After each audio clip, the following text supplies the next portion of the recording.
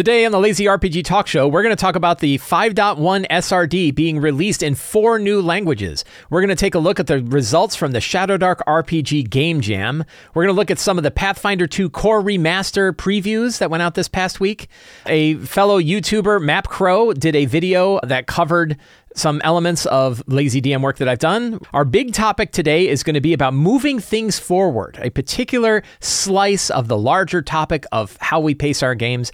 And we're going to cover more questions from the July 2023 Patreon Q&A, all today on the Lazy RPG Talk Show. I'm Mike Shea, your pal from Sly Flourish, here to talk about all things in role-playing games.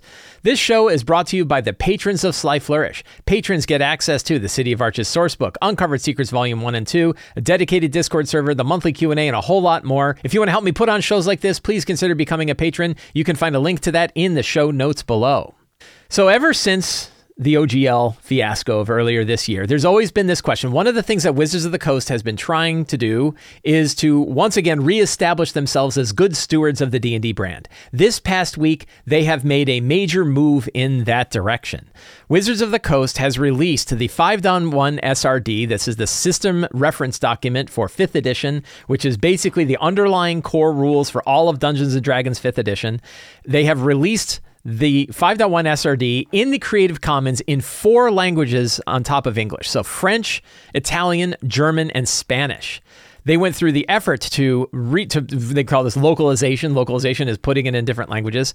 And it means that now you can go download a French version of the 5.1 SRD, which is under a Creative Commons license. It's the Creative Commons license is included as part of the SRD, which means that a publisher in one of these countries that wants to publish 5th edition compatible rules, 5th edition compatible material, has more than 400 pages worth of material that they can use, all by just including a single line that references back to the original source.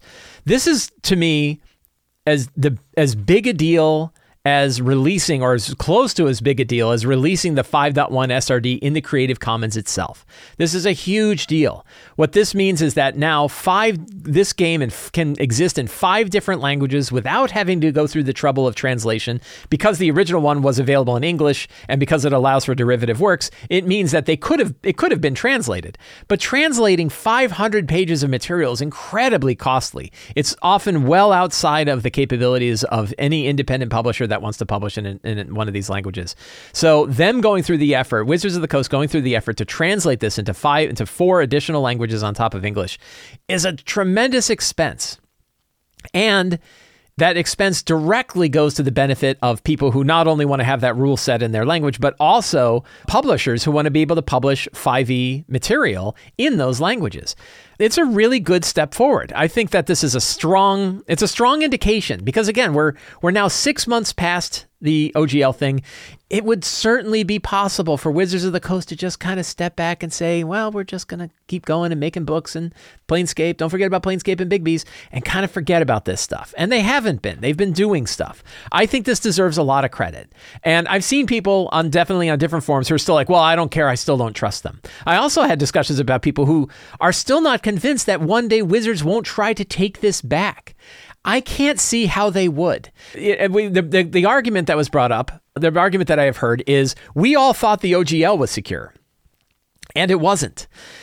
And now we think this is secure. What's to tell us that this is? Well, the difference is that we would have trillion-dollar companies on our side if Wizards of the Coast decided, we would be fighting alongside trillion-dollar companies if Wizards decided that someday they wanted to bring this back. I think it is very safe to say they are not going to bother to try to fight to bring back the 5.1 rules under their control after releasing it under a Creative Commons license. They're, by their own words, stated in many different places, they believe it is irrevocable. They cannot pull back the 5.1 SRD. And not only that, but they are putting it out in these other languages. Now, to me, there are 2 other good signs and indicators that we want to be keeping our eye out for. Wizards has said they're going to do this.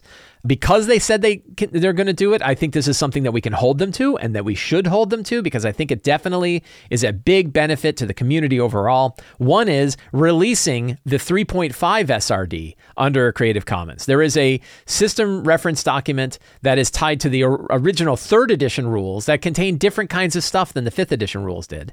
And they said that they were going to release that under a Creative Commons license as well. They expected to be able to do it before the end of the year. So let's keep an eye out and see if they do. And then the next big one is going to be later next year. And it's going to be a little ways away. And that's why I'm a little worried about it, because it's pretty far away. And it's like, it could be far enough away that maybe like, oh, well, we've just been really busy and we haven't been able to do it. And that is releasing the 2024 updated rules under a Creative Commons license. Not all of them, but whatever, basically the equivalent of what the existing 5.1 SRD has, only updated with whatever changes and updates they're making as part of the 2024 revision, that makes its way into Creative Commons license. So why does this matter to GMs? I talk about this, and every so often I get people that are like, man, you're still hanging on to this thing and all you're talking about is the business of D&D. The reason why it matters is it matters to the quality of the material that you're going to be able to buy in a couple of years for your games. A lot of products, like products from Kobold Press, the products that we see from Ghostfire Gaming, third-party products that we're seeing, other 5th edition products that we're seeing tremendous, really, really awesome products that are coming out there that are the kind of thing Wizards of the Coast alone would not produce. Again, we talked about they wouldn't produce a book like Ptolus. They probably wouldn't produce a book like Drakkenheim. There's some, the Monstrous Menagerie, Level Up Advanced 5e, all of these kinds of things that they would not produce themselves. And we want that kind of stuff. We want a really rich ecosystem for lots of different, we being GMs, want a very rich ecosystem so that we can get a lot of different products that could be very specialized for very specific kinds of play, for very specific kinds of campaigns, very different design ideas that Wizards wouldn't do on their own, but they can do because of this material being released under an open license. So those to me are kind of big steps that we should be looking for when we're looking at, is Wizards acting as a good steward of D&D? Are they acting as good partners in this industry? The fact that they released the 5.1 SRD under Creative Commons was a huge one. The fact that they went through the effort to translate it to French, Italian, German, and Spanish is another really big effort. A third one would be the release of the 5.1 of the release of the 3.5 SRD in a Creative Commons, and then when we see the 2024 rules update in Creative Commons as well, those would show that they really are trying to help the overall community, not just benefiting Wizards of the Coast. The thing to consider with this, which you can kind of sit back and think about, is it takes effort for them to do this. It is not free. It is not just the kind of thing where they can turn a switch and it goes out. They have to spend money, in many cases a lot of money. If you think about like what it takes is what it's going to take, particularly. So what it took to do these translations is not cheap. But also to take the 2024 rules update and make that a Creative Commons document means somebody has to take on that job. Somebody has to go through that amount of work. Somebody's being paid a salary at Hasbro to go through and do that work. And they could be doing other work at Wizards instead of that. That would be, according to the powers that be, driving more profit directly to Wizards of the Coast. And instead, they're being assigned to this kind of job and they're putting it out. That's not insignificant. So we shouldn't pretend that like, oh, this is complete, doesn't cost them anything and it means everything to us. It costs them money to do this kind of support. And I think that we want to remember that. So I think this is outstanding. I was really, really happy to see this. I had forgotten that they said that this is something that they were going to do, and then they did it, and it's great. Now, of course, it's like, what about other languages? I heard somebody bring up, hey, what about Japanese? Wouldn't it be great to see it in Japanese? It would. It would be very great to see it in Japanese. We'll have to see. Well, again, the cost of these things are not zero, so it takes effort. I hope that they put it out in other languages. I think that there are definitely other countries, particularly one area where I think that there's a big sort of gap is there are countries in the world, India comes to mind. This came up during the summit, that in India, the income level of people in India is like 1/10 of the income level of European and North American countries. So being able to put it out in languages that can be read in India, I'm not Pashto and Urdu. I'm not an international expert in exactly what languages should be the right ones to address these countries. But putting it into countries where there's that massive level of income disparity means that those countries can then develop products that are priced at the point where they can afford it. Because right now somebody brought up that like buying a player's handbook in India is 1/10 of the gross salary of an employee. It's essentially like more than a month's salary to buy a single player's handbook. So that's when we're like putting out the SRD in putting out the system resource document in that language could reduce the costs for people to be able to make products there, which means reduce the cost for players to be able to play there, which is talking about expanding the game globally. And we think about that and like, well, that's just Wizards wanting to expand it globally. But no, we want the game to be global. We want everybody to be able to play this game, right? GMs should not just be from Europe and North America. They should be from all over the world.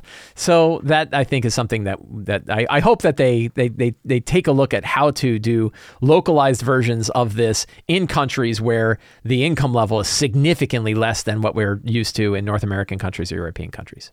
Anyway, I think this is an outstanding deal. I think it's a really big deal, and that's why it's the keynote on this show. So Shadowdark RPG, I just had the opportunity to play Shadowdark for the first time this past week. I really enjoyed it. And one of the things that was going on during this was a thing called the Shadowdark RPG Game Jam over on itch. So a whole bunch of people, there were 116 entries for independent Shadowdark products that were released. They were scored, they were judged. They had a bunch of people that kind of voted on them. And there's a great big list of these now in a rank order. You can go to the itch.io webpage for it. You can find it in the show notes below. And you can see a whole bunch of different products, short, small, independent products. They're all pay what you want, but give them some dollars. If you find yourself looking at it and you say, yeah, this is really cool, I want it, go ahead and throw the money their way.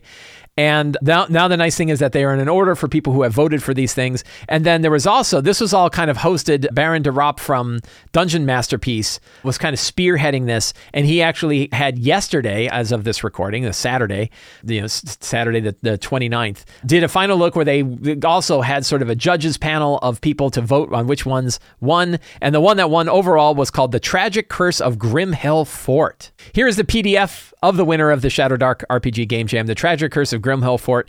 It is a ruin exploration adventure first level, which means it's very accessible, very straightforward. I really love it. I love the cover. It's got this like pulpy, kind of torn covers, really cool graphic design, very well put together, beautiful map, colored segments to show the different ways that you can get in. I love that the map has sort of a few different ways that you could break into this thing. Do you go in through the wall, climb the wall vines to get up top? Do you go in through the main entrance? Do you go through the caves below? Multiple entrances. I love that sort of thing. Straightforward descriptions of the things the things that the characters will find going through here, bandits and everything else. Really straightforward. 8-page adventure, really well laid out, looks really cool. An excellent piece of work. And 6 pages if you include the cover. So looks really, really neat. And I think that, I haven't looked through all of the other 100 some, but if you want to dig in, there's a whole bunch there. This is just one example. But I think like one of the reasons why this one stands out is A, it's really well put together, and B, it fits very much into the kind of adventure you would expect for Shadowdark. You will be able to find links for all of this, including for The Tragic Curse of Grimhill Fort, great name by the way, in the show notes below. Pathfinder 2, Paizo released a remaster preview of the core remaster preview for Pathfinder 2. So Paizo, after, again, the OGL was a big deal. I don't know how not to talk about it because it was like a great big deal. I know people are just like, oh, just move on. Like, we don't need to constantly talk about this. And I agree. Like, we just want to play games. I get it. But this was a major thing that happened in the industry and has changed the whole industry forever, frankly. And we're seeing this. We're seeing like the Shadowdark, the popularity of Shadowdark. I think a lot of that came from people that were kind of wanted to try like what was the old school way and supporting independent publishers and everything like that. But one of them is Paizo. So Paizo said they really wanted to take Pathfinder 2 and they wanted to break it away from their connection to the 3.5 SRD, which again has not been released under a Creative Commons license. That's the one Pathfinder 2 used the 3.5 system reference document, not the 5e system reference document as their base. But they wanted to break away from that. They worked with their lawyers, Azora Law, they worked with their designers, and they have been refreshing Pathfinder 2 to be a much more standalone game that has its own license known as Orc, that doesn't have any connection whatsoever to the original drives of Dungeons & Dragons. And they talk about in this preview, I think it's coming out later this year, I'm pretty sure that I think the core remaster books are coming out later this year. They have a 19-page preview that talks about some of the changes that exist in this game. I gave it a flip through. So I don't play Pathfinder. I've played it a couple of times, but I'm not in the inner workings of exactly how Pathfinder works, the mechanics behind how Pathfinder works and stuff like that. So what you're getting from me is kind of like an outsider peering in on the kinds of changes that they made. It seems like those changes were made for a few reasons. One was it was an opportunity to kind of clarify rules or focus on certain things. One of it was to kind of break away from things that were clearly sort of like D&D-ish sort of stuff and make their own sort of version of it. And then, other little odds and ends in how things work. And some of them, like, I don't really understand what the impact of these changes are necessarily going to be because I don't play it very regularly. So that a lot of different things. Some I asked in the Sly Flourish Discord server, like, when you read it, what were some of the big things that you noticed, particularly for the people that do play Pathfinder? What were some of the things that were big changes? And it brought up the fact that they removed alignment, which is pretty interesting. They removed spell schools, and instead they're just part of the subclasses that you pick. So there are things like illusion is still a trait that follows specific things, but generally speaking, the schools themselves are gone. Instead, they have sort of like wizards have no spell schools, but they still have a curriculum, which is essentially, I think, like a subclass. And the way that you choose what line of wizardry you're going to follow says what spells that you're going to have. I guess the idea is that the basic list of spell schools of abjuration, conjuration, divination, enchantment, evocation, necromancy, and transmutation, that those traits were probably too closely tied to the original 3.5 version of the game, and they decided that they want to break away from it. Which, I think that makes sense, because like spell schools are kind of a weird sub thing. Like you got your list of spells that you pick. I guess they're a way to select spells. I don't know. Again, it's one of those things where like I'm not sure that I understand exactly how it works. So one of the things, so they attribute modifiers. We're removing ability scores and changed ability modifiers to attribute modifiers to make them more obvious. That is a big one. And this is one where I've had a strong opinion about this for a long time. In my opinion, only one game on the planet needs to have ability scores, and that's pure Dungeons and Dragons. I think anybody else that is making an RPG doesn't need to use ability scores, because almost always the ability score is instead a modifier. Just pick the modifier. I've seen games where you still roll like you're rolling a score, but in the end you only select your modifier and you put it in. But the modifier is really the only thing that matters. So a lot of times when I see games that kind of make that leap forward, they really only use modifiers. It looks like Pathfinder is going to move to a modifier only system, which I think makes a lot of sense. That's definitely a path that I would see. There's a lot of like this replaced concepts list. And some of this I think is, again, them defining Pathfinder 2 as its own system, independent of Dungeons and Dragons, and other ones where I think that they wanted to just make changes to the game themselves, or they wanted to avoid any kind of licensing thing. So instead of the Abyss, they have the Outer Rifts, Aquin, Thalassic, Orin is Susurran. That's interesting. This one caught my eye. The City of Brass is now Medina's Moody. And that's interesting because like City of Brass is from Arabian Nights. Like it's really old. Like you don't have to worry about using. So that's one where I don't think it's necessarily because they'd get in any kind of trouble by having the City of Brass. Although the City of Brass is one of those terms that was highlighted in the OGL as a term that you couldn't use or something like that. There was a specific phrasing that you couldn't use. So I thought that was interesting. But again, this is one where they're kind of defining their own world as separate from the City Brass, and that seems perfectly fine to me. So lots of different ones where they're kind of switching from one term to another. That all makes sense. Again, kind of defining their own game separate from any other game that exists. Let's see. They removed the ability scores from cantrips. They changed how grab works for monsters. They renamed opportunity attack. That's kind of interesting. So a bunch of different things that they've changed. And really, when I look at these changes, it feels pretty good to me, because it means one of the things I really like about Pathfinder 2 is that we have a whole other system that's very heavily produced, very well supported, well loved by the players and the GMs that play it a lot, that is very different from a lot of the other RPGs we have, which means that when you look at the tabletop RPG hobby overall, we have this very wide spectrum of the kinds of games you want to play. We have, kind of, if you cutting off the outer edges where things get really, really weird, in the middle row, you have something with as much tactical and mechanical crunch as Pathfinder 2 has, with very refined rule sets, with everything is well defined, all of the rules are well defined, and then all the the way on the far right, you have something like Fate Accelerated, where you have this 20-page book that is all about heavy concepts and dice rolls, and is very, very story focused, very loose in its connection, a lot of GM arbitration required and everything. And then you have everything in between. And I would say certainly 5th edition leans more towards the rule crunchy side, but it's definitely got a lot of GM arbitration, it's situations where the DM determines how things are going to go in a certain way, which means we have a wide range of all of these different kind of games that we like. And what I really like about it is that, they're all pretty awesome. All these games are out there, well supported, well loved. There's groups that play them. There's a lot going on. So, one of the things that I kind of pound the table about, and I know I've gotten emails from people talking about my criticism of one game or the other. What was particularly interesting is one week where I had 2 emails that came in, one that said, please stop bashing Pathfinder 2 so much, and the other one said, please stop bashing 5th edition D&D so much. So I was like, well, I guess I'm in the right spot. I guess I'm generally well balanced. Maybe I was just grumpy, period. Maybe I'm just a grumpier person. But one of the things I think I probably don't say enough is none of these are bad games. These are all pretty awesome games. It's just which game better supports you as a GM and your players. And that's an individual choice that's made. You get to decide which ones of these games do you think really fit you and what you want. And you can try them all. And I'm trying lots of different ones. And there's some I've tried where I love it and my group doesn't. Cypher System. I love Cypher System. So when I talked about the ones that I found to be the most GM-friendly systems, Cypher System jumps out to me as one of them, as for me, the most GM-friendly system. I love it. My players, not as crazy about it, right? They didn't really have a great time with it. I had some players that are like, look, I played it for 9 months and it never clicked with me. So it makes sense. I have played Pathfinder 2. It's a little too crunchy for me. It's a little too specific in the kinds of tactics and the kind of management that goes on. I want something where the action is usually a little bit broader in scope and bigger. I like 1 action systems instead of 3 action systems. I don't need to have all the intricacies of rules or the little nitpicky things. Does that mean I think Pathfinder 2 is bad? Not at all. I think it's fantastic. And obviously lots of people do. Lots of people love it. And I think that's fantastic. So lots of different things to try. Lots of things to try and steal from and bring back to your favorite game.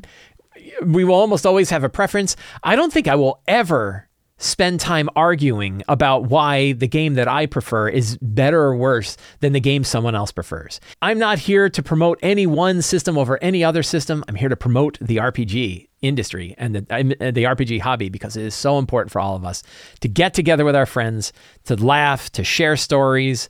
It's critical to our lives. And I think it's really fantastic. So that to me is the real main point on this. So cool.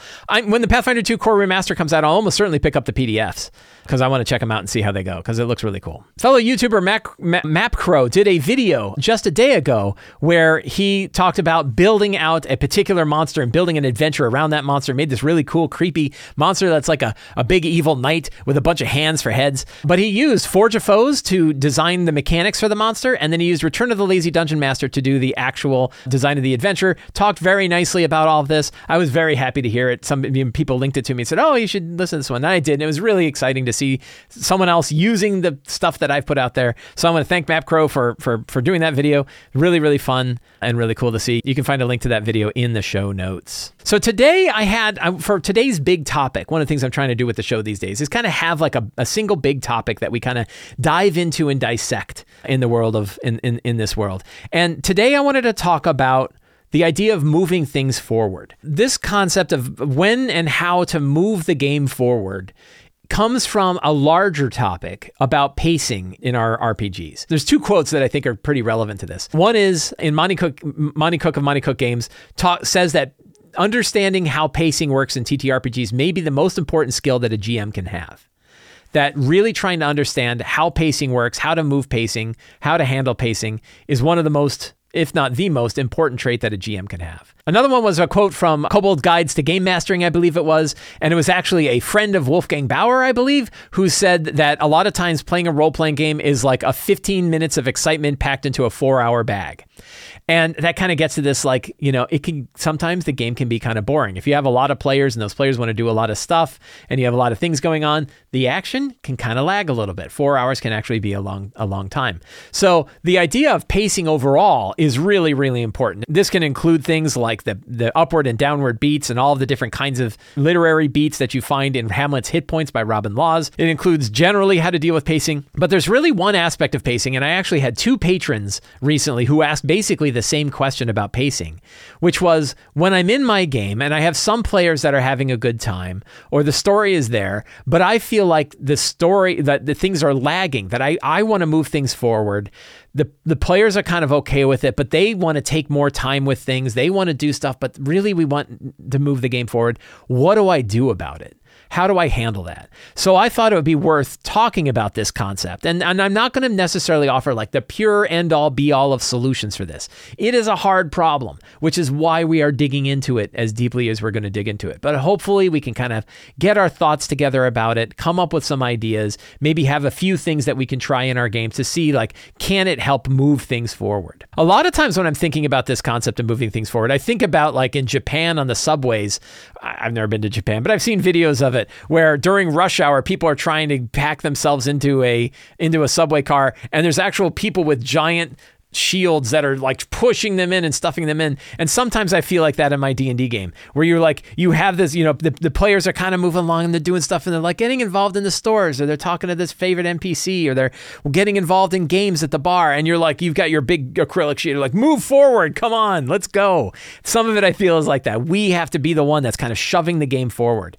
And part of that means sometimes our players are not going to necessarily be happy about it, because they were enjoying that thing they were doing. They were enjoying their bit of downtime. They wanted to run that game at the table. And you're like, we got to move things forward. But part of the reason we want to move things forward is because they might be having a good time, but other players may not be. Other players may be bored. Other players may be disconnected. They may be off on their phones or doing something else, or maybe they're just sitting there staring at the ceiling or falling asleep. You don't really know. So one of the tricks with pacing is that it's different for different players, and dealing with that is going to be a tricky spot. So the real problem is that sometimes things slow down in our game. That we can see it happening. We as GMs, we know things are slowing down. If we don't know that things are slowing down, well, that's kind of another problem, which is the players are bored, but we think things are going okay. That's not always great, but we kind of get this feeling of like, have things happen, always be moving towards action. What's something the characters can do? Now, some of the players also know what's happening. You have some where like, all I want to do is swing a sword and hit a skeleton. And there's no skeletons to swing swords at when I'm wandering around in town. So you know that some of the players are into it. Some of the players are into what's going on, and the pacing isn't an issue for them. Sometimes it is an issue. Time is ticking. You have a limited resource. You have a limited time for the game that you want to run. And even if you're running an ongoing series that's continuing, you still want to have stuff happen. You still want to move things forward. You still want to have things going on. Your cool conclusion, if you're running a one-shot game, or even if you had an idea about, hey, I was going to have a big climactic fight at the end of a session, that time is getting closer and closer. What are you going to do is like, time, you thought this thing that was only going to take 45 minutes ends up taking an hour and a half, or this thing that was only supposed to take 10 minutes is now taking 45 minutes. What are you going to do? How are you going to manage that? So that's a real issue. Why does this happen? Why is pacing a problem with this? And some of it is that some players are taking their time with their scenes. It's honestly, it's really, really hard when you have a lot of players. If you have more than 4 players, pacing is going to be a concern, because those players want to have their time in the spotlight. They want to do things. They want to understand things. They want to dive into the game, but there are 6 of them. 5 of them or 6 of them. And when there's that many players, that amount of spotlight time is going to take up a lot of time in the game. The easiest thing to do to improve the pacing of the game is have fewer players. If you have 4, that's really great. If you baseline your group at 4, but you have a couple of people that that can work too. I tend to have 5 or 6 players, right? I tend to have a larger number of players. But I can tell you, for those of you who have more than 6 players, you're in a rough spot. It is going to be really hard to keep that game exciting and interesting and moving forward when you have as many players as 7 or more. Really, really hard to do. 6 is my absolute limit. Decision paralysis often causes this problem. We put a lot of choices in front of the characters. The players have to make their individual choices, which is already hard. And for some people, it's just hard to make choices overall. You can see this with players who play like spellcasters, and they take a lot of time on their turn to try to figure out exactly what spell they want to do. They're sort of maximizing and optimizing their options. They're kind of thinking things through. They run through hypothetical scenarios, and then they change their minds. Some people, it's just harder to make decisions like that. And a lot of time, the people where it's harder to make decisions tend to pick classes that are harder to make decisions for. They don't pick a fighter where they just swing their sword every time. They pick the wizard who's got lots and lots of options.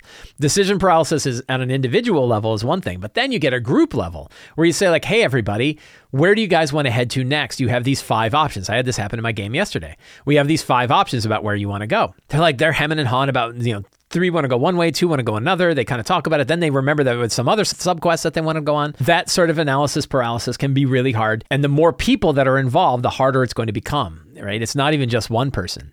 Then another one is sort of the constantly checking everything for every clue, every treasure, every trap, every secret door that goes on. The nice thing is there's a relatively easy solution for this that we'll get into. But sometimes when they're exploring an area, they want to explore everything. They want to go to every nook and cranny of the dungeon. They want to check every nook and cranny of every chamber that they go to. They want to roll checks on everything, and that can take a long time.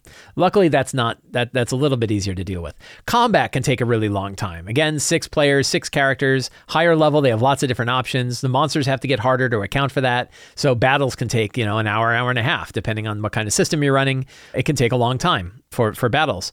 Then there's a vicious cycle. This one I don't think is really as well recognized, which is the vicious cycle of losing attention. That what happens, especially in online games, and I think this is a bigger plague for online games than it is for in-person games, but it can happen in in-person games too. And what happens is that things slow down a little bit, and then some players disconnect. They pick up their phone, they go play, a video game like on a little handheld system. They get distracted with other things, right? Maybe they even are distracted with things that are in the game, like, oh, I'm going to go look at what my next subclass is, or I'm going to go optimize what items I've got. You pick which items I'm going to equip. So they might even be connected to their own character, but they're losing track of the story.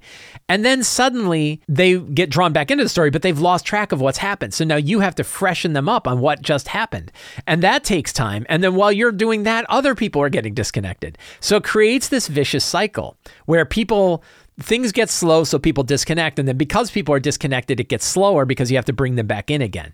It's really hard to handle. The nice part is that vicious cycle reverses if you keep pacing going. If you can keep engaging people before they've fully disconnected, then you can bring them back in, and then it's easier for them to reconnect to what's going on. The other one is being very quick and good about giving people the information they need in order to reconnect quickly. That's something that can work. Then the other one is like a lot of times if you're playing a published adventure and the published adventure has lots of material in it and you feel like you have to run all that material, but it's really kind of boring. You know it's boring. They know it's boring, but you're going through it anyway because the adventure has it. I see this most often with organized play adventures where I see GMs that feel like they have to run everything that's in an organized play adventure and then they have to cut off the end of the adventure. That's probably my biggest pet peeve with organized play adventures is when DMs will run what I call the boring middle, right? Oh, we're going to run a big skill challenge in order to cross this muddy wasteland to get to the boss, but now we don't have time to run the boss fight, so we're just going to call it right here.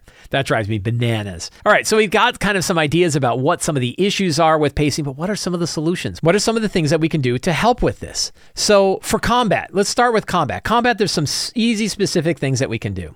1, lower the monster hit points. Think about those dials of monster difficulty. The dials of monster difficulty are the number of monsters, the hit points of the monsters, the amount of damage they do, and the number of attacks they have. If you need to speed up the pacing of a battle, particularly after the battle has crossed over the point where the characters clearly have the upper hand and they're having a good time, turn that dial, turn the hit point dial. It means the monsters can fall over a little bit faster than they would normally. That increases the pacing. You've already you've hit the exciting peak of the battle, and now it's the cleanup.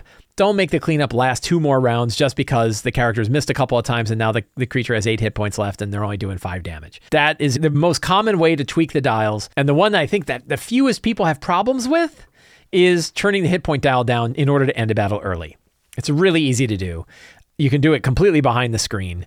Very rarely are you going to have players who even notice it's happening. And if they do, they're probably recognizing like, yeah, we want to end this battle too. That to me is far better than saying we're going to call the battle right here. Which again, I've heard many organized play DMs, instead of just breaking characters saying, let's call the battle, let them do their final blows, just make them final blows. Sometimes though, if a battle is going long or it's going to go long, you have a lot of players, they're high level, what you can do is lower the hit points, but increase the damage. Make them more what they call glass cannon-y, right? Glass cannon is the idea that they do lots of damage, but they shatter very easily. So you can lower the hit points, but increase the damage. Drop an extra D6 damage or 2D6 damage on their attacks, but lower their hit points. That way the threat is still there. These guys are still really dangerous. You're taking a lot of stuff. You're taking a lot of damage. There's a lot of risk. You get really scared. Damage scares players. When characters get hit with lots of damage, that freaks them out. But if you can drop them quickly, like, oh, thank God we got rid of that guy. He was doing like 96 damage to me. So that's definitely one. An area where pacing can really fall down is chasing enemies that run away. So one of the problems of having monsters flee, which would seem to be a good way to have a battle end early, is the monsters run away, is players want to chase them. And now you have this other pacing thing where the monster's trying to get away, the characters are chasing them, and it just goes on and on and on. So one way is to make it very clear. The monsters are going to flee and you're not going to be able to keep up. You're taking away some agency, but you're doing it really quickly and you're doing it for a good reason, which is just don't chase them. The alternative is instead of chasing, they surrender. Just don't get into one of these weird ass, we're going to torture the kobold for information things. That's a good thing to handle in your session 0. And make it easy for them to rehabilitate or say like, just get out of here, but won't ever want to see you again. And don't make them pay for that. If the players make the choice of mercy, don't pay back mercy by having those monsters come back. And then you're like, I guess we should have tortured that kobold to death.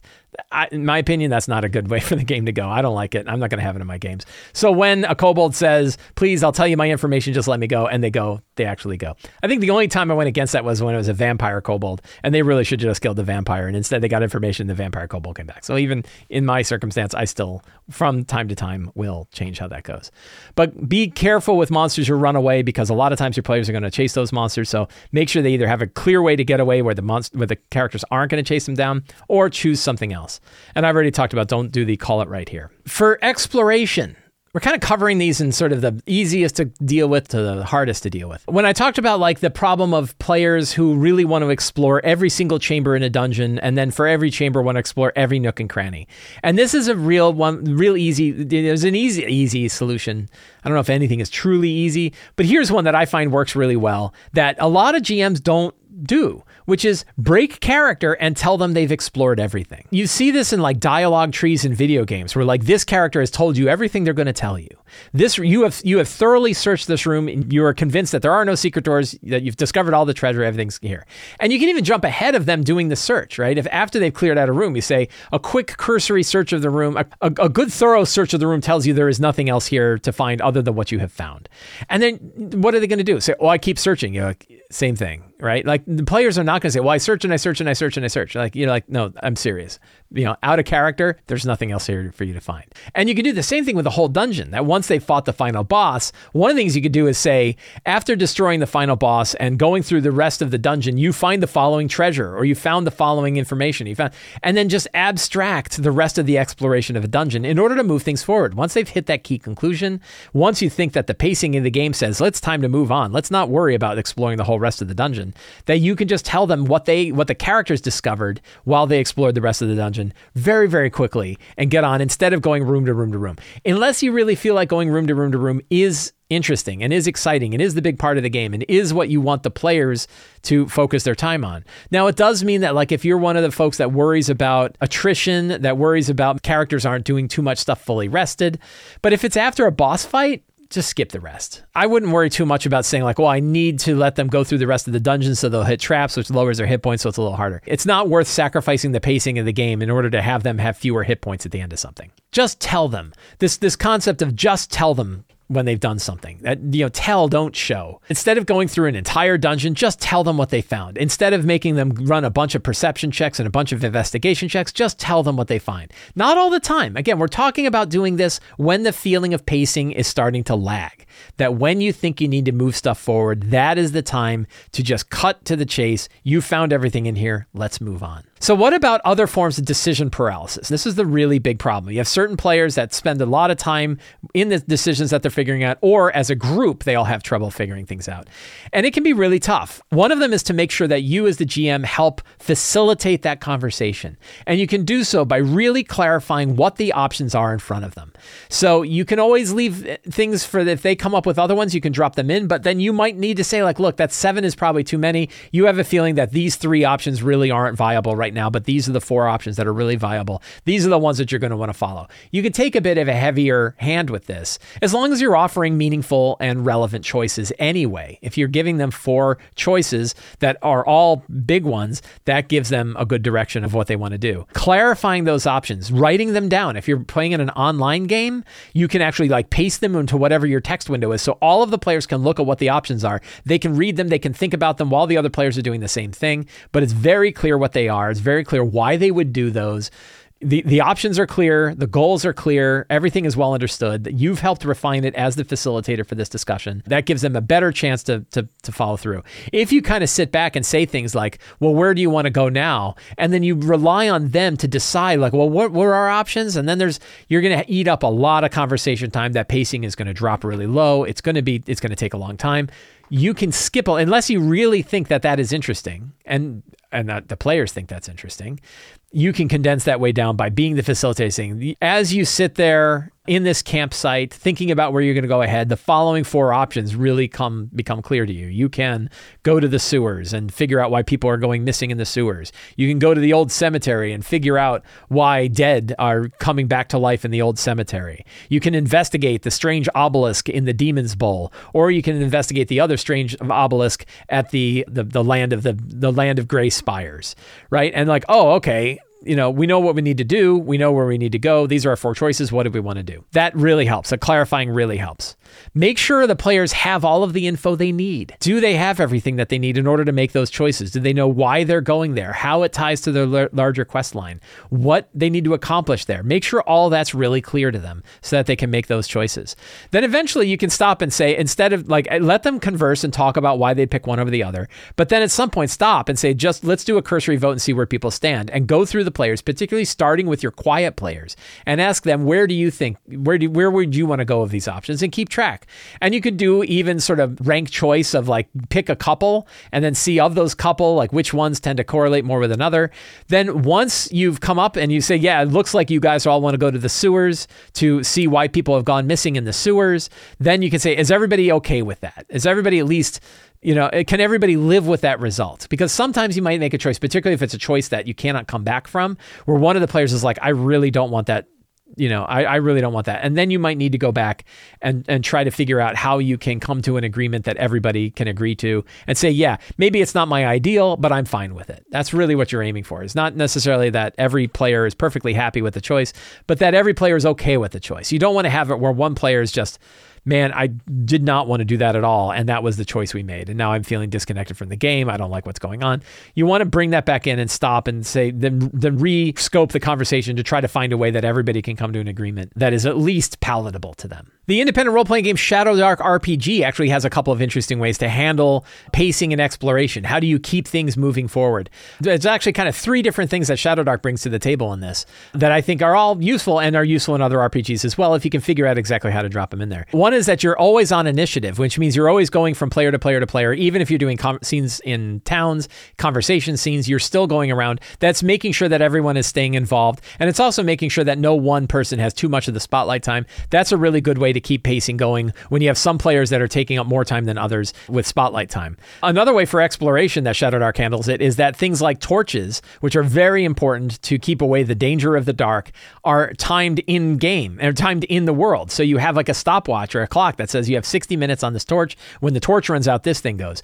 Now you could take the clock concept from Blades in the Dark and the Powered by the Apocalypse games, where certain things are scaling up. You can actually use a real game clock to show how things are scaling up in the world, that things that they want to do, things that they need to be able to accomplish, the time is ticking, and it's ticking in real world time, which means the players need to be moving forward a little bit faster if they want things to go. And again, another one from Shadowdark RPG is the idea of using random encounters. The little trick with random encounters, they work well for Shadowdark because Shadowdark encounters can be very, very quick, and the danger is always kind of always kind of there. Adding random encounters as a way to push pacing isn't necessarily ideal for a game like 5e, because those battles are now going to take extra time too. You've actually made things longer instead of shorter. But random encounters can be one of the ways that you can kind of keep the pressure moving forward to try to keep characters going in a particular direction. So those are kind of the big things that I've been thinking about when it comes to how you can help keep the pacing of the game moving forward, how you can move things forward. If you have other ideas, if you have certain circumstances, certain situations where you felt like the game has been lagging and you have found good solutions to move things forward, please let me know. Put it in comments, send me an email, let me know what you have found, because I'm very curious to hear other ways to solve what I consider to be a pretty big, hard problem when running tabletop role-playing games. Let's do some Patreon questions. So every month on the Sly Flourish Patreon, we have a monthly Q&A. I answer every TTRPG-related question asked on that Q&A post. Some of them I take and I bring here to the show, and other ones become larger segments, like the whole concept of pacing and moving it forward is an idea that has come from a couple of different patrons of Sly Flourish for discussion. So let's take a look at our current questions. Matthew D says, how do you balance rewarding creativity of players that might want to try fun stuff while not giving too much spotlight to them? An example might be making a check to swing from a chandelier and land on an enemy, plunging a sword into them. Inversely, I find it easy to accidentally give less time to players whose turn is very succinct. I want to make sure I'm giving everyone the same spotlight time and not giving away extra actions by mistake. So yeah, this is a concept I really like. I've talked about an idea that I bring, which is called cinematic advantage. The idea is that characters can use sort of in-world, in-game things to get an advantage in combat. An example would be like swinging from a chandelier to drop on. You could roll an acrobatics check. If you succeed, you get advantage on your first hit.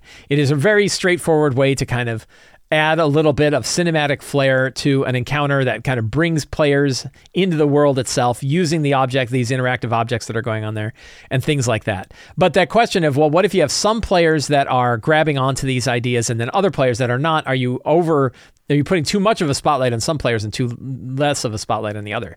So there's a couple things you can do. One is you don't have to worry about it quite so much. And it doesn't need to be absolutely perfect, symmetrical spotlight time on all of the players all of the time.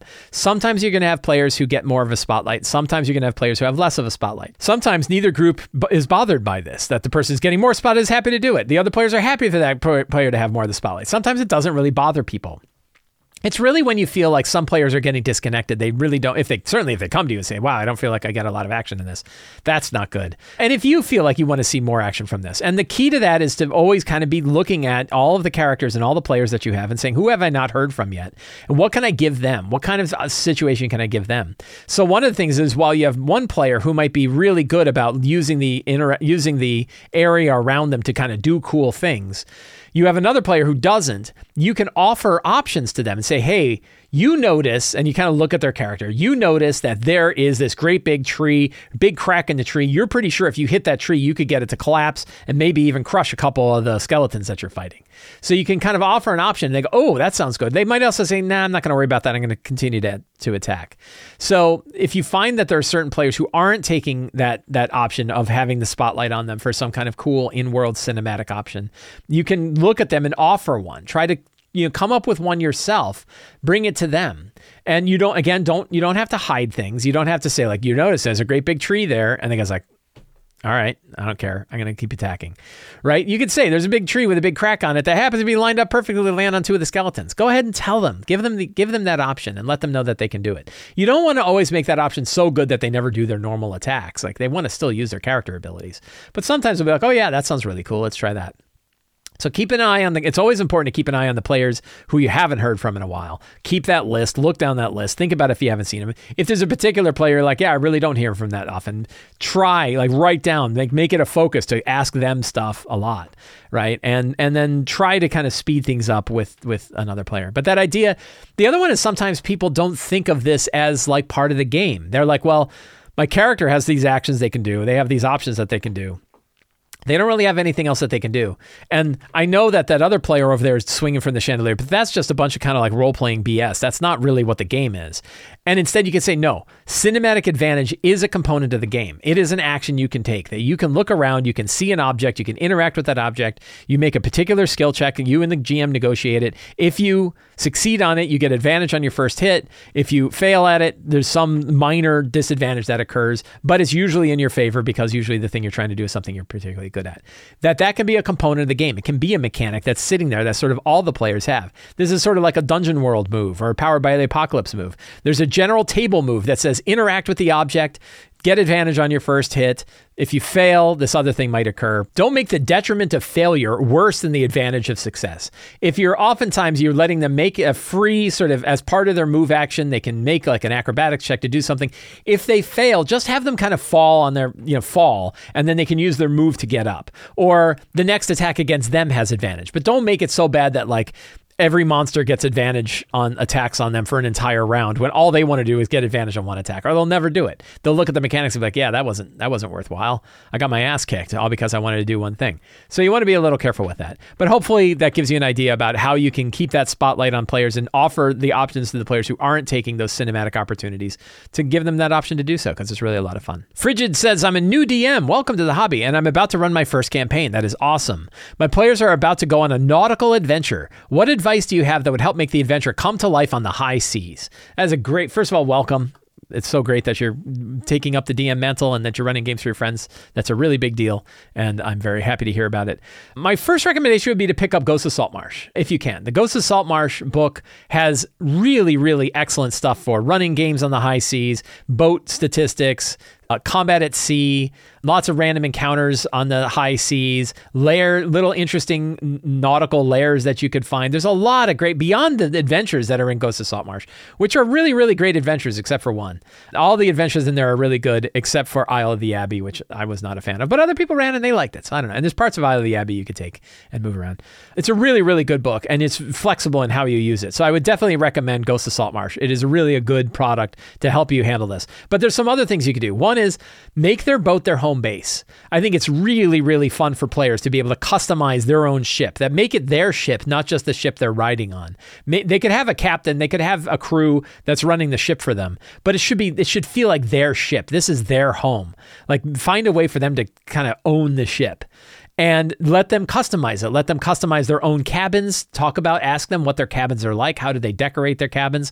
And then also give them options to upgrade the ship, that they can put better cannons on there. They can put better arbalists on there. They can put, all kinds of different sort of equipment on there. And again, Ghost of Saltmarsh has a bunch of like high fantasy upgrades that you can make for your ship for higher level games where you want to spend a lot of money and you have ghost sails and all kinds of things. So I think there's a lot of ways that you can expand that. But I would take the ship, make that their home base that they can travel on, and then let them expand that. And then, of course, you can do isle hopping adventures are always a lot of fun. There's just a lot of things you can do with a nautical adventure. It's a really good model. The idea of nautical adventures, I think, are a really good model for traditional fantasy RPGs. Joaquin C says, I am planning a 5e sci-fi game. My main rule books will be ultra modern with I believe that's Starfinder and Carbon 2185. But do you have any others sci-fi fantasy game systems where I can pick up rules, specifically for cyber implants and psionics? Do you think pick and mixing rules for several games is a good idea, or would you stick to a single system? I cannot recommend Esper Genesis enough. So Esper Genesis is a 5e system made by my friend Rich Lescaflair. It's available on DriveThruRPG. You can find a link to pick up Esper Genesis on DriveThruRPG. There's a whole ton of different resources here. It is a very rich, very thick science fiction based RPG, very like Mass Effect, a lot of Star Wars, a lot of Mass Effect ideas in here. I believe it does have cybernetic implants and that kind of things. I don't know specifically. I can't remember specifically. You can pick up the core manual, but there's also basic rules and the character sheet, which you can pick up for free. So there's a fair bit of material that you can look in to see if it's got what you want. The Master Technician's Guide is sort of a GM guide. And what's cool is it's completely 5e compatible. So if you're playing a 5e game, you can very easily reskin monsters from existing 5e products. You can use 5e adventures. You can use all sorts of other 5e stuff, and you can make it. It's all available in PDF off of DriveThruRPG. So I would definitely take a look at Esper Genesis. It is a really cool 5e based science fiction system that I think serves very well. Flibberly Gibbet says, what recommendations do you have for RPGs that emphasize theater of the mind? I am working on a list of options for our 5e group and trying and would like to add some tactics light, imagination heavy options. Yeah, so there's some good ones. Fate, I think, has my favorite theater of the mind style of combat, which they use zones for their movement and their combat. You can think of a zone as like a big area. You can basically take your move to go from one zone to another. The zone concept is also one that Robert Schwab has picked up for Shadow of the Weird Wizard. They put it in a supplement for Shadow of the Demon Lord, has zone-based combat. I like zone-based combat more than I like the abstract distance-based combat because zones are really clear. It's like you can hit everything in a zone. You can move one zone away. A combat might be 3 zones. It doesn't matter where you are. You know what the zones are and you know where they go. It's almost like imagining that instead of having a 5-foot square, you have a 30-foot square, and you only have like 3 or 4 of these squares, or maybe you only have 1 of these squares, but like a room might only take up 1 square, and a big chamber might be 2 squares, right? And a really large area might be 3 squares, and they might be separated out. And you can define your zones clearly with aspects. This is, again, from Fate. It's really clear what can operate in there. It's really clear how many creatures can be hit in what particular zone. So I really like zone-based combat is my favorite kind of version of Theater of the Mind. But a lot of people also like the more abstract distance of like close and near and far. Shadowdark has this where you have close, near, and far, and then you have double near. 13th Age also uses that idea of like close, near, and far. 13th Age was really where I got used to running Theater of the Mind, and I thought that really worked. The only thing there is like as people are moving from like close and near and far, their distance from other things becomes weird because it's like, well, am I still near that or now am I far from that? And something might be near to one person and far from somebody else. That's why zones are usually a little bit easier, a little bit clearer. Like you're all by the giant statue, right? The giant Tarrasque statue, that's a zone. The skeletal pillars, that's a zone. And so that way you could say like, yeah, you can hit anything inside any four creatures inside the skeletal pillars can be hit by your thing or whatever. So Fate is really good. 13th Age is really good. Shadow the Weird Wizard will be good when it comes out. Numenera also uses abstract distances, so you could take a look at theirs. So there's lots of systems. In fact, a lot of fantasy systems, and Shadowdark RPG, of course, a lot of systems are leaning that direction. Because I think a lot of the creators of these systems like abstract distances more than they like fixed distances. So we're certainly seeing it. I think MCDM's RPG is going to be using fixed distance.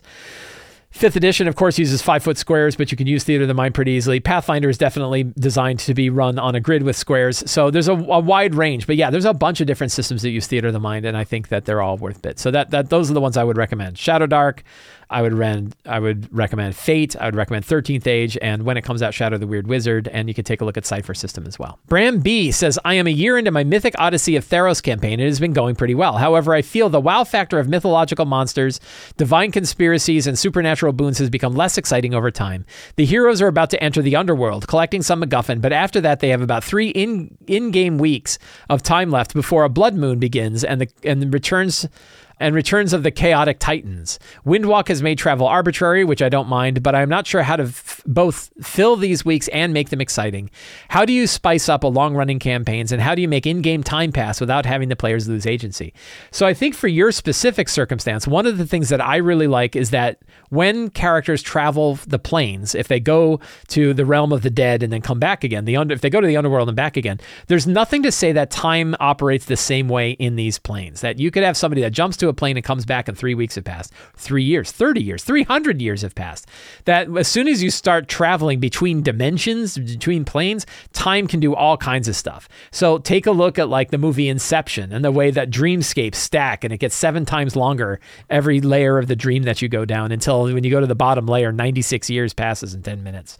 So there's lots of kind of fun ways that you can mess with time when the characters are jumping in and out of locations. The other one is when you have the opportunity, instead of declaring a specific time that something is going to take, make it vague and instead put signs that it's going to occur. This works really well for like a Mythic Odyssey of Theros game, because you can say that there are certain signs that are going to occur, and when this sign occurs, you know that you only have a day, right? That your time is really tight, and that way you don't have like, hey, you've got 3 weeks and you can just do whatever you want. Instead, you could say like, well, you don't know how long it's going to be till this event happens, but when this sign occurs, it does. And then you can turn that dial. You want to move up the pacing. You want to skip those 3 weeks. Players are bored. You're bored. You want to just go there. You can just say, and that night, the blood moon comes out. And you're like, oh man, it's time to go. Right. So that way you have some options there. And you could do that like with Tomb of Annihilation is sort of this way, that you don't want to define how long it's going to take for these events to occur. And instead you say, you're getting more signs that it's going to occur faster than it was before. That way you have sort of a dial on the urgency of the event, and you can make it not urgent when the players need a little bit of a break and they want to go explore stuff.